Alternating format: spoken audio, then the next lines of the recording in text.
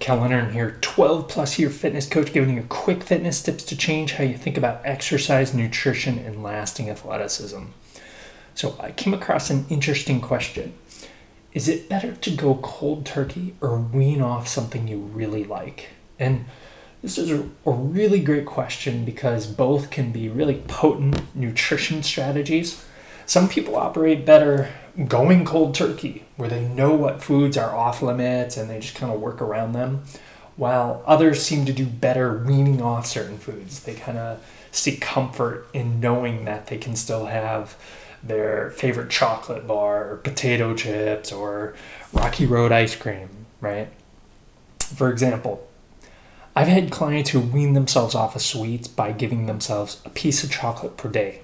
So each day, whether it was midday or during a break, they would unwrap a single Hershey chocolate kiss or fun-sized candy bar, and they'd be satisfied and they would just go on with the rest of their day. However, others who've tried this one piece per day strategy ended up devouring the whole bag. It was like having just one awaken the beast and made them want to eat more. Or they would do okay with one per day until they had a weak moment and then the whole bag would be gone.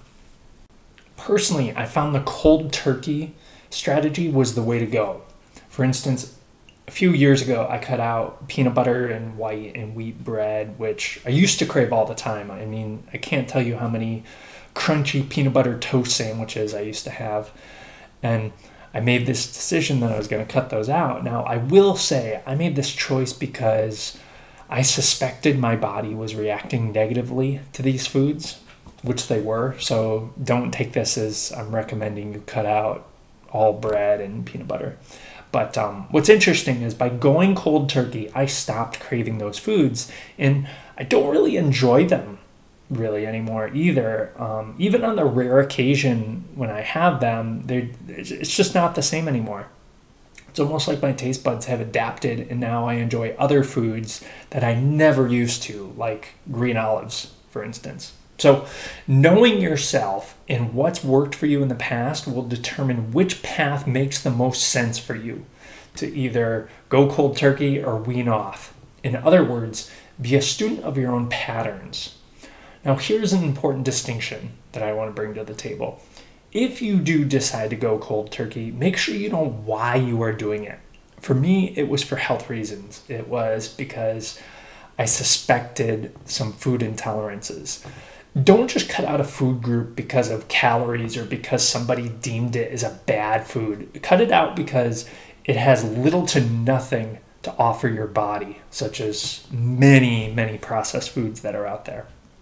Now, whether you're cutting out certain foods or weaning off them, something else I found is the realization that there are healthy alternatives for most foods out there. Now, they may be a bit more expensive, but not always. You'd be surprised at what is available now for different options. So, in some cases, they will be a little more expensive though. Or you may have to get a little bit more creative with recipes, but for the most part, they can taste just as good and in some cases even better. And you feel way better overall when you find a way to make some of these unhealthy foods a lot healthier with better ingredients. For instance, I found that almond butter has replaced peanut butter for me. And instead of white or wheat flour, I use cassava, almond, or coconut flour. It works just as well, depending on the recipe, of course. So these are just a few examples. The question is, are you willing to experiment and find out what works for you? For more fitness and motivation tips to get serious about fitness again and to gain a deeper understanding in the fundamentals of lasting athleticism, check out the link below.